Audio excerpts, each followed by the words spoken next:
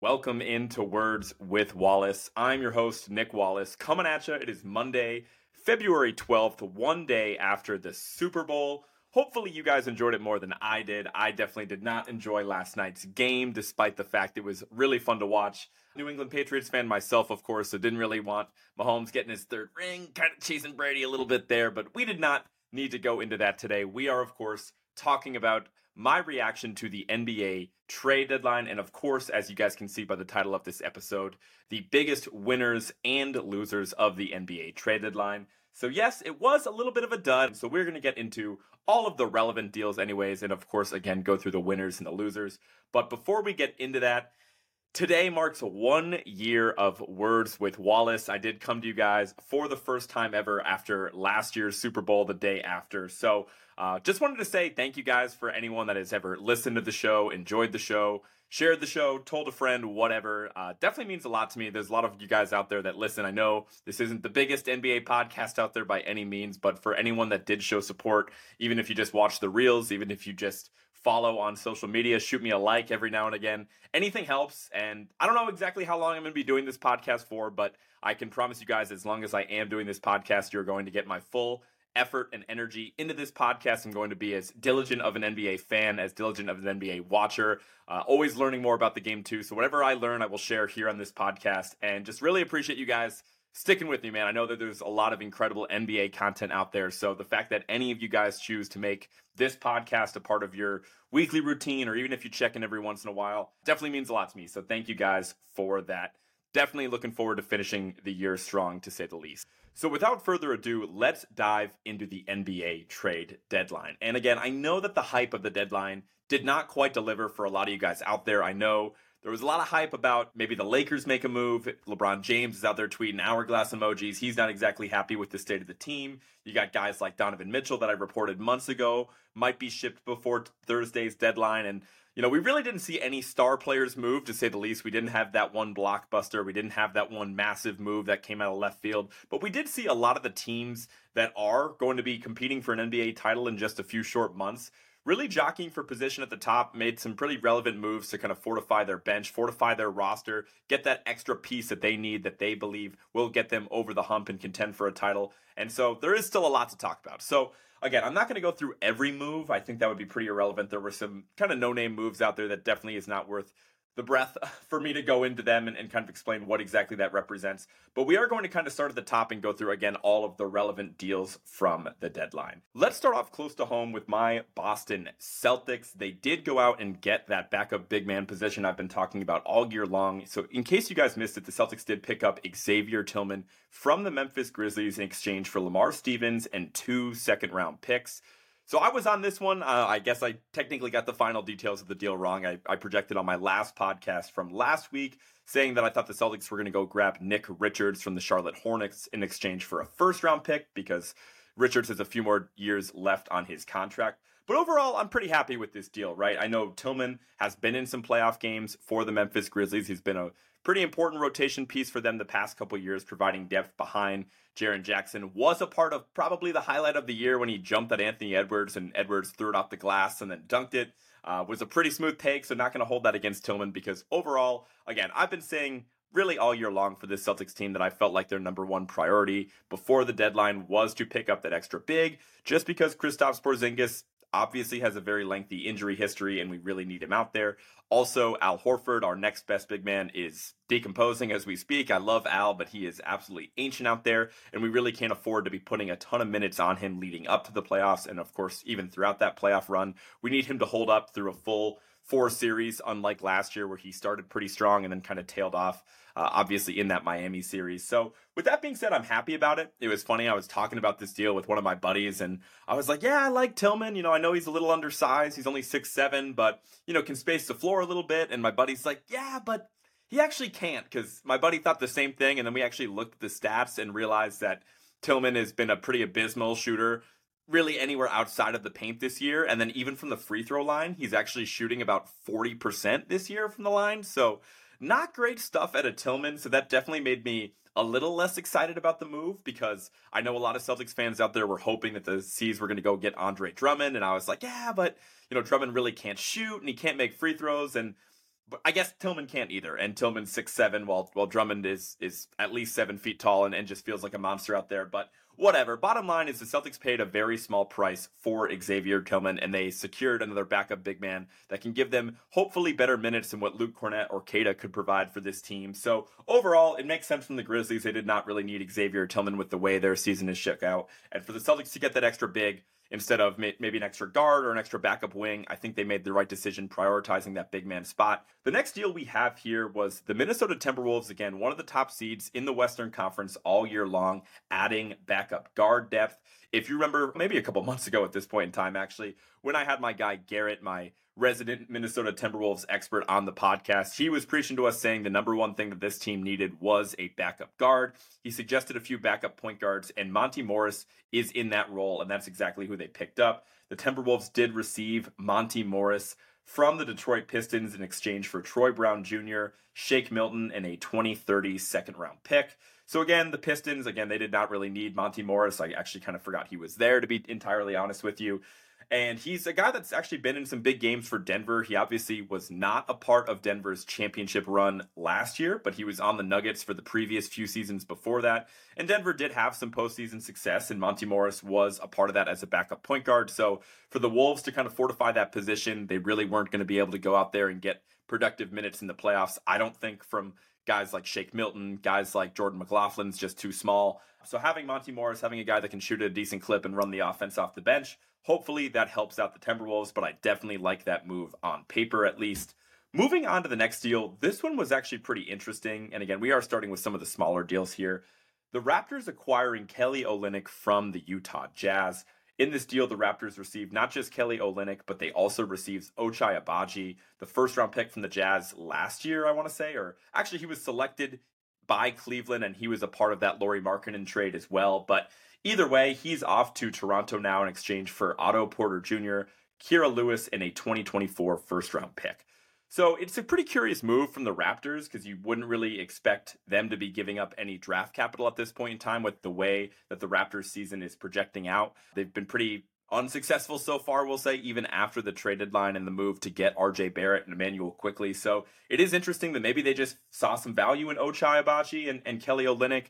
Olynyk obviously being a really solid role player that I'd imagine with time left on his contract after this season could even have some value in the offseason if they want to flip him. And Ochai could be a younger piece that they want to add to that core. So I don't necessarily hate the first round pick price. It's just kind of curious to see a team in the Raptors position being the one to give away draft picks instead of trying to acquire them. So I don't quite understand that. And then from the Jazz perspective, again, I really like Ochai Agbaji, and Kelly Olynyk's been solid for them. But at the same time, they have a lot of guys in that team, and if you can get another 2024 first-round pick for a Jazz team that is presumably rebuilding, even though they've been sneaky competitive the past couple seasons, I think the deal makes sense for both sides, and I just don't really know exactly what the Raptors' angle was on that. But then again, I do really like Ochai, so let's see how he does in Toronto.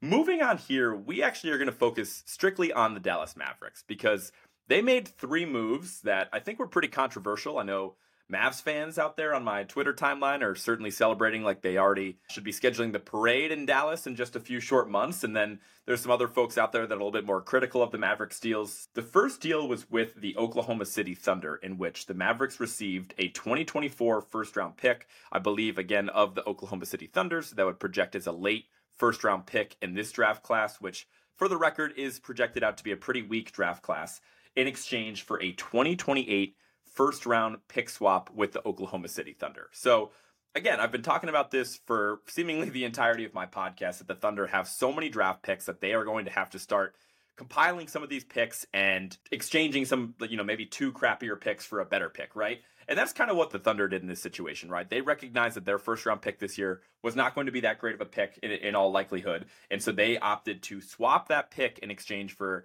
the option to have a literal pick swap in 2028 with the Dallas Mavericks. Because with the way that things are going for the Mavericks, Luka could be on a pretty short list of unhappy superstars that demands a trade within the next few seasons. So the Thunder are looking at it like, hey, there's a good chance that the Mavericks absolutely implode by 2028, and that pick could end up being a top 5, top 10 pick in the draft, but that's a gamble worth taking for the Thunder. So I kind of respect that move, and that's why the Mavericks were able to take a swap and turn that into an additional guaranteed first. And that initial move set up the following deal that I thought was really impactful for the Dallas Mavericks, and it is their deal with the Washington Wizards to acquire another big man.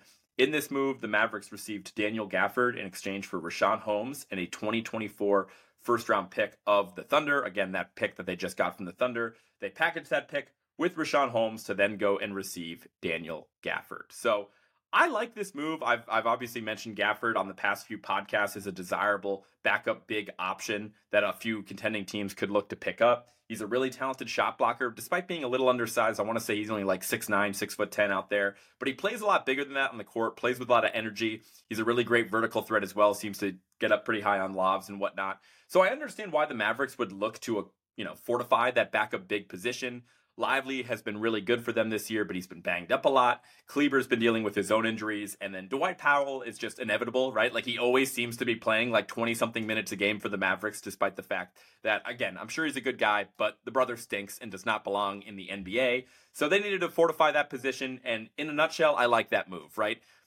Could that deal look really bad in a few years just because they basically took that pick and turned it into Daniel Gafford in exchange for what could end up being a lottery pick in 2028? Sure, but right now they're trying to keep Luka happy, so I don't hate that move within itself.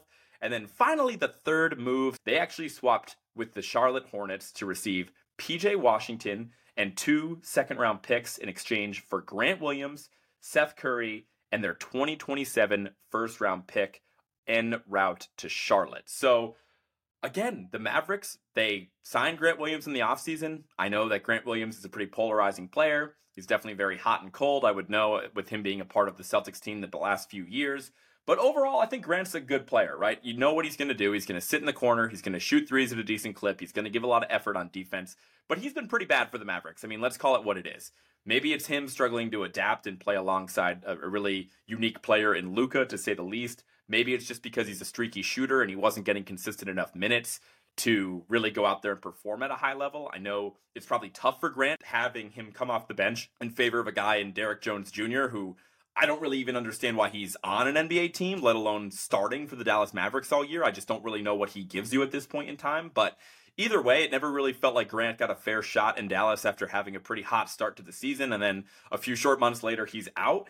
And I know the Mavericks are probably pretty excited about receiving PJ Washington, but that's just a guy that's been kind of rotting away in Charlotte. He's never played in any relevant games, where at least Grant Williams had a real moment in a playoff game where he literally helped them beat the Bucks and advance past the Eastern Conference Finals. I mean, Grant has real playoff pedigree, unlike virtually anybody else on the Mavericks besides Kyrie and Luka. So for them to just ship him away in exchange for PJ Washington, and they had to give up Seth Curry, a guy I like, and again, was out of the rotation in Dallas. And most importantly, the first round pick in 2027 is one of the last first round picks that the Mavericks have on this roster.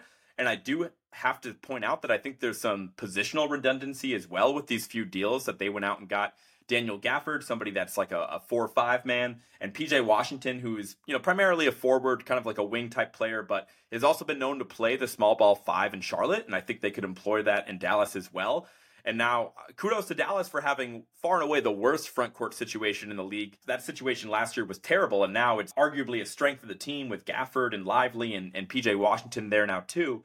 But I just don't know if that deal makes sense. Like, again, giving up the first round pick in exchange for Grant Williams, a guy with playoff pedigree, it's a big gamble to make just to get a guy in PJ Washington that's never really played in a big game. I just think that there were some bigger needs on the Mavericks and what they ended up addressing at the deadline.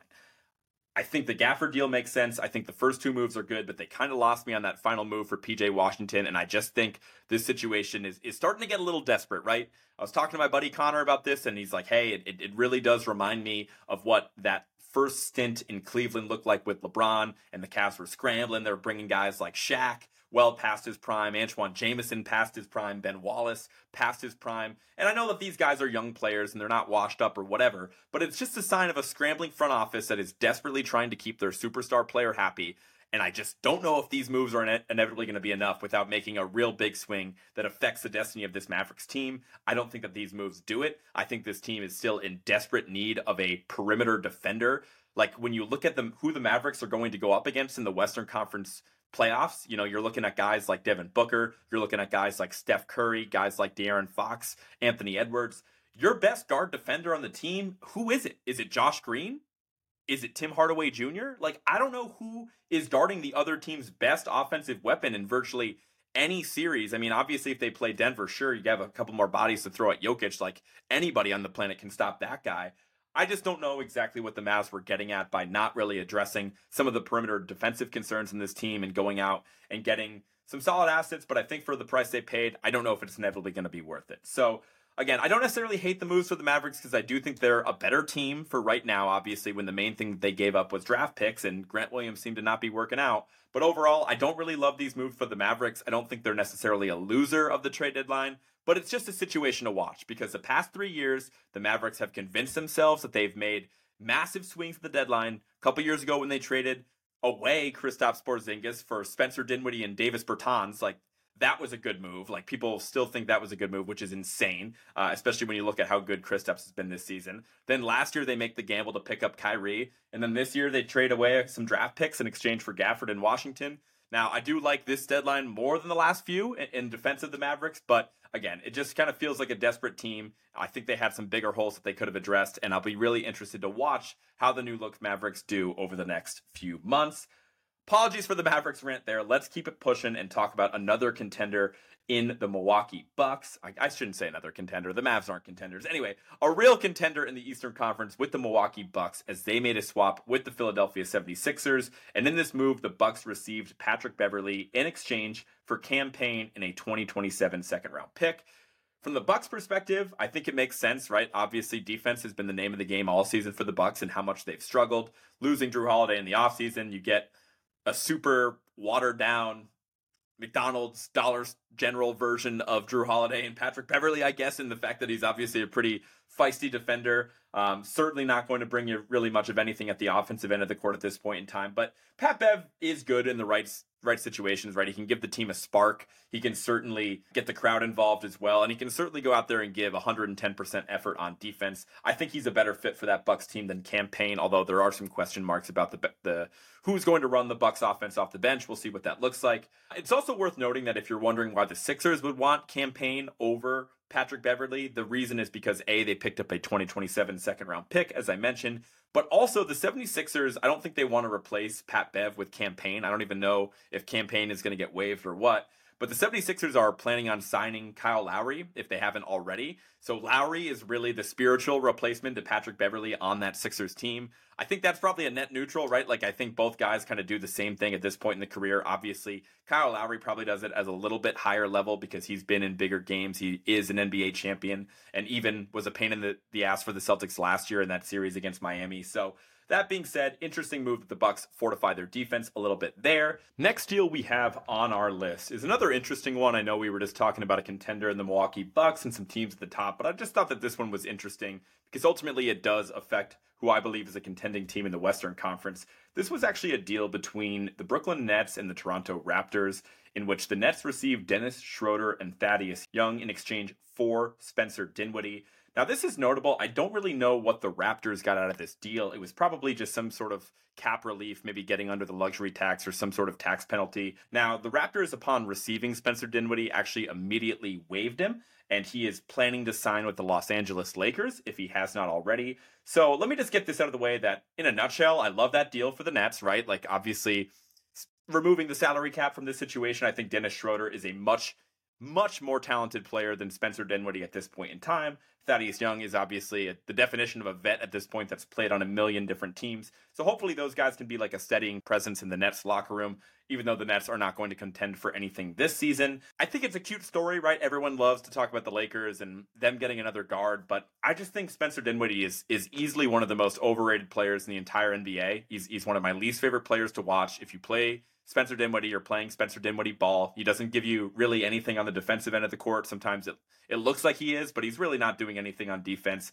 His shooting numbers, I believe, are down pretty significantly this season, and the Lakers are going to be in a much better spot if they just get Gabe Vincent healthy, because he's going to be an infinitely better backup guard for that Lakers team than Spencer Dinwiddie will ever be. So I just wanted to mention it because Dinwiddie ended up on a contender, so it's worth noting exactly how that went down.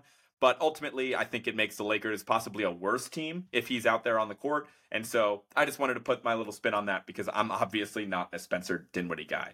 Moving on, this was the deal in which the Knicks really fortified some scoring options off the bench in a deal with the Detroit Pistons. The Knicks received Alec Burks and Bojan Bogdanovic in exchange for Evan Fournier, Malachi Flynn, Quentin Grimes, Ryan Archidinakino or whatever, that dude from Nova, the short white dude, and then 2 future second round picks and cash considerations. So in a nutshell, the Knicks are getting 2 really solid scoring options. Again, Alec Burks and Bojan Bogdanovic, a guy that's been really coveted by a lot of teams out there. I think Bojan was putting up like basically 20 points a game for the Detroit Pistons. I know he missed a lot of time to start the year, but he's come in and even though he's like 34 or something like that at this point in time, shooting the ball at a really good clip, finding ways to get buckets. Burks has had some moments for that Pistons team as well. And I think for what the Knicks gave up, it really wasn't much, right? I mean, really, it's just a bunch of trash at the bottom of the rosters besides Quentin Grimes and a couple second round picks. I just don't really understand it from the Pistons perspective at all. Like, I understand that you're a bad team and you're really just trying to accumulate young players and accumulate draft assets. And technically you did that because maybe Quentin Grimes is a part of your future, but I'm not really sold on that. Like, Grimes is a feisty defender. You know, he can shoot the ball at a decent clip, whatever, but by the time that the Pistons are actually relevant, is a role player like Grimes really going to be a part of that picture? Probably not. And only getting a couple second round picks when you gave up 2 pretty solid assets that seem to have real buzz in the trade market, it just doesn't make sense, man. The second round picks are basically useless. You might as well, package those together and see if you can get a first or something like that. And so I just don't think the Pistons can be proud of this deal in any way, shape, or form. Meanwhile, the Knicks, again, they just fortify their roster over and over again. They've had so many injuries in the front court. Not that this helps them a ton in that regard, but still, they found a way to persevere, and they're becoming a really scary team, and we are certainly not done talking about the New York Knicks on this episode. Moving on, I can't believe it's taken me this long to get to this deal, but the Thunder did go out and make a move, and it's actually a move that my guy Ian Kayanja basically predicted spot on. Really impressive stuff from him. When he was on the podcast a couple weeks ago, we were talking about potential trade targets for the Oklahoma City Thunder. I was been preaching to everybody who will listen that I think they should pick up another big. They did not do that. They listened to Ian's advice and actually received Gordon Hayward from the Charlotte Hornets in exchange for Micic, the point guard from Europe that they just started playing this season, in addition to Trey Mann, Davis Bertans, and a couple second-round picks as well. So let's talk about this deal because, again, it does concern the Oklahoma City Thunder, a team that a lot of people consider contenders in the Western Conference. I'm not sure how many guys out there are a worse injury bet than Gordon Hayward, and that's just really what it comes down to. When Hayward plays, he's awesome. Even earlier this season, when I actually was interested by Charlotte quite a bit, when LaMelo was out there and Mark Williams was out there and Hayward was healthy and whatever, I was like, man, like, Hayward looks really good. Like, he looks like their best player, depending on what night you watch him. He's still really solid. He doesn't make mistakes. He plays decent defense. He's shooting the ball well. And then he's hurt again. And, maybe it was one of those phantom injuries where he wasn't really all that banged up. And the Hornets were like, hey, we're going to trade you. Don't rush back. We're not playing for anything, whatever. But he just missed a shitload of time because of a calf injury at this point. Look, I get it. It was a pretty cheap price to pay. You used that Bertans contract. You didn't even have to give up any first-round picks. But on the scale of needs on that Oklahoma City Thunder team, I'm going to say it until I can't say it anymore. A big man would have been way more helpful for that team. Having somebody to play alongside Chet, having somebody that can come off the bench, rebound the ball, protect the rim, lighten the load on Chet Holmgren so he's not getting absolutely pummeled by a guy like Karl Towns or Jokic or Rudy Gobert in the playoffs. I just think that would have made way more sense for the Thunder team. And instead you pick up a guy who, yes, he's played in some playoff games, and yes, he puts up good stats and he's always good when he's healthy. But like, Gordon Hayward, I would know better than anybody else that you can't trust him to be out there when you need it the most. I mean, look, if he is out there and assuming he is healthy, this could be a really crafty move for the Thunder. I just think they could have done this and gotten a big man. They could have done this and still used a first-round pick to acquire a guy like Nick Claxton or something like that. And I think this would have made Oklahoma City a lot scarier. But look, if Hayward plays, who knows? He's talented enough to even be closing games for the Thunder, right? You put him alongside guys like Shea and Chet and Jalen Williams and Lou Dort, and he could fit right in and be a better shooting option than what they have currently in Josh Giddey. So I could see Hayward being really versatile for the Thunder, or I could just see him being hurt and not really being out there at all. So while I do like the move for the Thunder, I don't love it because I think they had bigger needs in the team. Similar to the Mavericks situation, would have liked to see them pick up a backup big instead. So where does all this leave us, right? You guys are probably a bit underwhelmed after going through the full list of all the transactions that took place before Thursday's deadline. And I told you, right? It wasn't the most exciting deadline, but I do think we have some takeaways as far as the biggest losers and the biggest winners of the deadline. Let's start off on the negative side of thing and talk about the losers. And I'm going to kick things off by discussing the Golden State Warriors. You guys are probably like, Nick, what are you talking about? You didn't read a singular transaction from the Golden State Warriors on Thursday, so how could they possibly be on the losers list? And that is precisely why, because they did nothing, and I felt like they really needed to do something. I don't want to spend too much time on this because I feel like I've talked a lot of Warriors this year and how they need to make moves, how they need to go all in. But I really do feel like they would have benefited from at least picking up another big man, somebody that can rebound the ball while hopefully still spacing the floor. And that clearly was not a priority for the Golden State Warriors. Maybe it was just the trade value of Andrew Wiggins was so low they couldn't go out and get a guy like Vucevic, like I mentioned on my last podcast, or really any other big with that contract for that matter. But I do feel like they had some picks to play with. They had some young assets like Moses Moody to play with. There were other moves besides just moving Andrew Wiggins in exchange for a big with a contract that would match that. But either way, the Warriors fell short. And it's just really frustrating to see. I don't feel like they need to make a move as much as I did maybe a month ago or so, mainly because Draymond has been playing at a pretty high level for the Warriors, getting him back in the mix. I think Jonathan Kuminga and his breakout over the last month is really no joke, right? He's been awesome for that team. So maybe they feel like they have the pieces internally to contend. And I don't entirely disagree, right? Like there is still a world where they put together a run and shock everybody, but I do feel like it's really unlikely. And I'm not nearly as scared as Golden State as I've been in past years. And I think just a large part of it is the size and the fact that they almost have too many guys, right? Like even if you did like a 2-for-1 or a 3-for-1, Golden State had the bodies to do something like that. Like there's going to be a lot of guys that are out of this playoff rotation that might shock somebody. And I think that's just going to be the case when they have guys like Gary Payton getting back into the fold here, who's been absent for the last few months of play for the Golden State Warriors. Guys like Chris Paul are going to be back in the fold. You know, they have just a lot of guys in this team, and I think they would have really been benefited from getting another big man, and they didn't do that. So I think because of the pressure that the Warriors were under with Steph's prime kind of coming to an end here, and he's still playing at such a high level, it would have been really nice to see them go out there, leverage some of those picks, leverage some of those young assets, and make themselves more competitive for the remainder of the season. But ultimately, they didn't do it. So the Warriors are definitely on my losers list. The next loser we have on this list is going to be the Oklahoma City Thunder. Now, I went back and forth between the Thunder and maybe the Mavericks because we've already talked about how I didn't really love those moves, but at least the Mavericks went out and took a swing, right? At least they went out there, probably made their roster better than what it was before the trade deadline, and I can't say with confidence that the Thunder did that. Going back to the Gordon Hayward trade there, it's solid, but I think Micic could have been a real piece for them down the road. Who knows?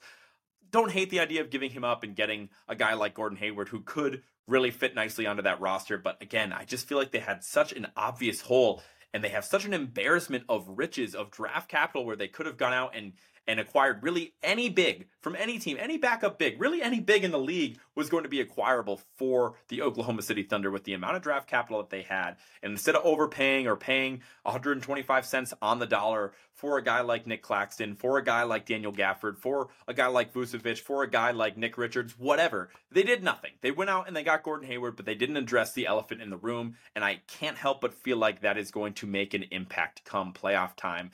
And so they are on this list as well. Even though they made one deal, and for the most part, I like the deal to acquire Gordon Hayward, I still think Oklahoma City Thunder, for how close they are to being a real contender and for how many assets they have, I think they are still a loser at the trade deadline, in my opinion.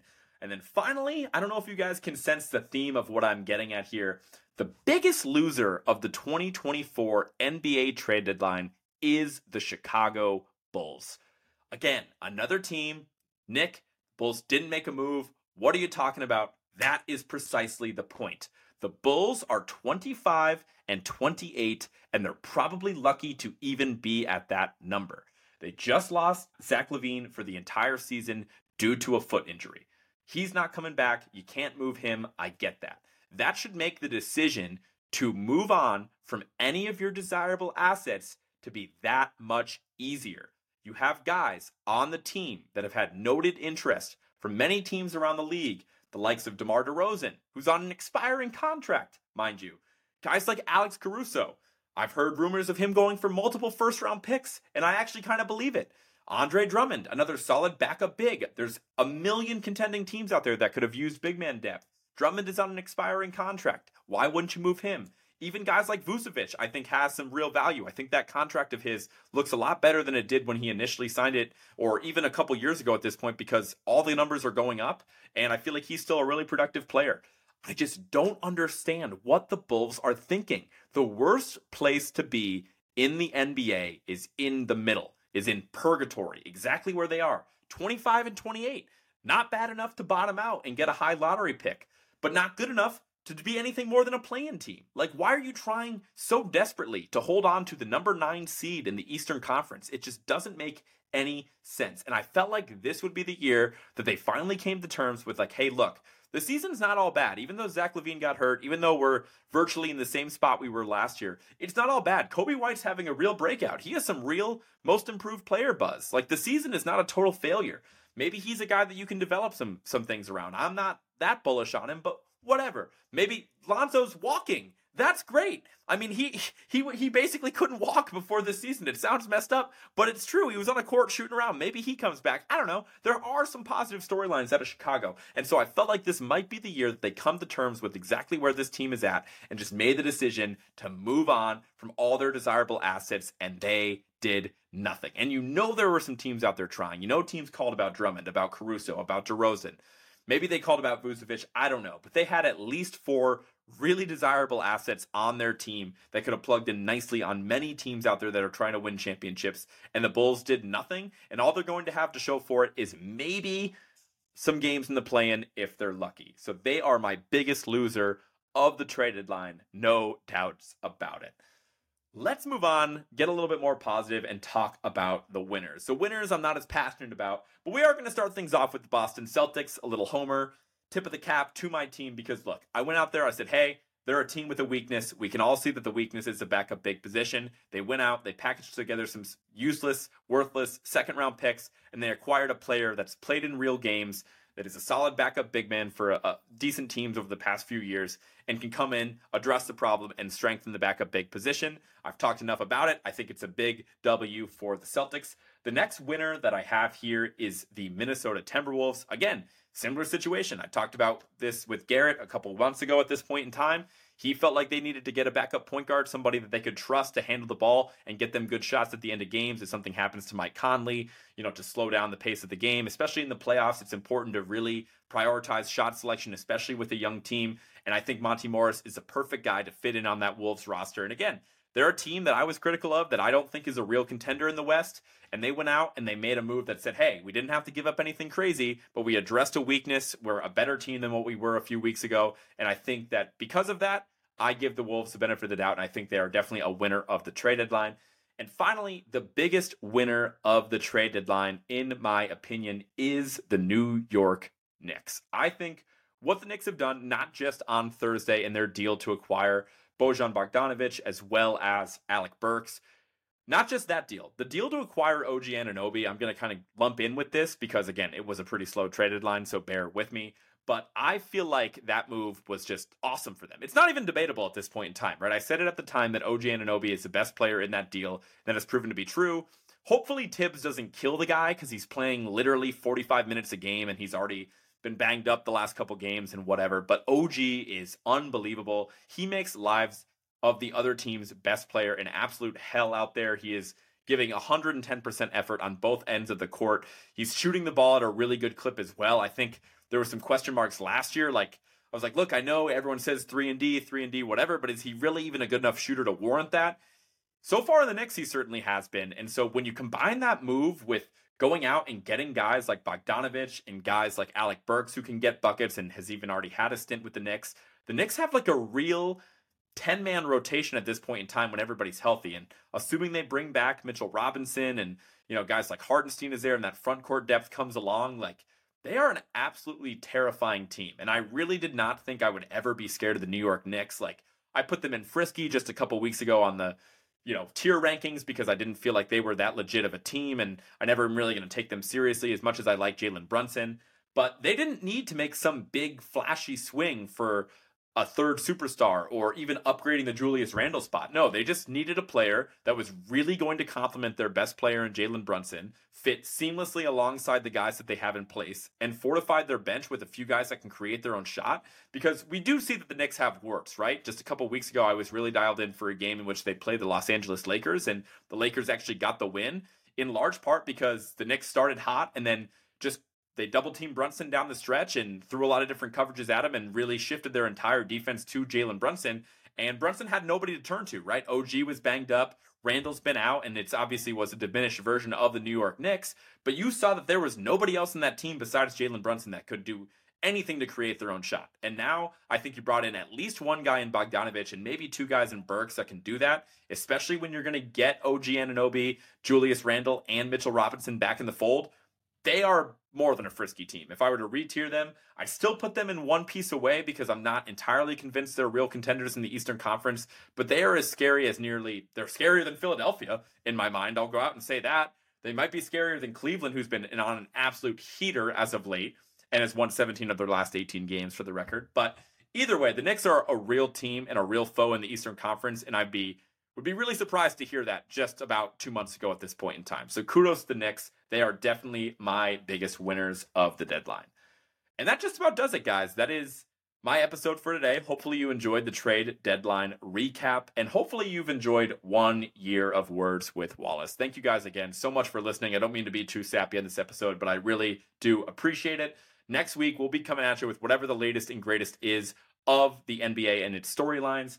We are headed into All-Star break. We only have a few more days left of regular season action before the break. So we'll see. Maybe we'll bring a guest on. Maybe we'll do a gimmick or something like that. I'm not entirely sure yet, but I will be coming at you guys next week. But before I let you go, be sure to follow @WordsWithWallace on everything. That includes Apple Music, Spotify, wherever you get your podcast. Be sure to subscribe so you never miss an episode. Also follow @WordsWithWallace on social media, Instagram, Facebook, Twitter, YouTube, TikTok, anywhere that there's social media, you can probably find me there. And I will talk to you guys next week. Peace.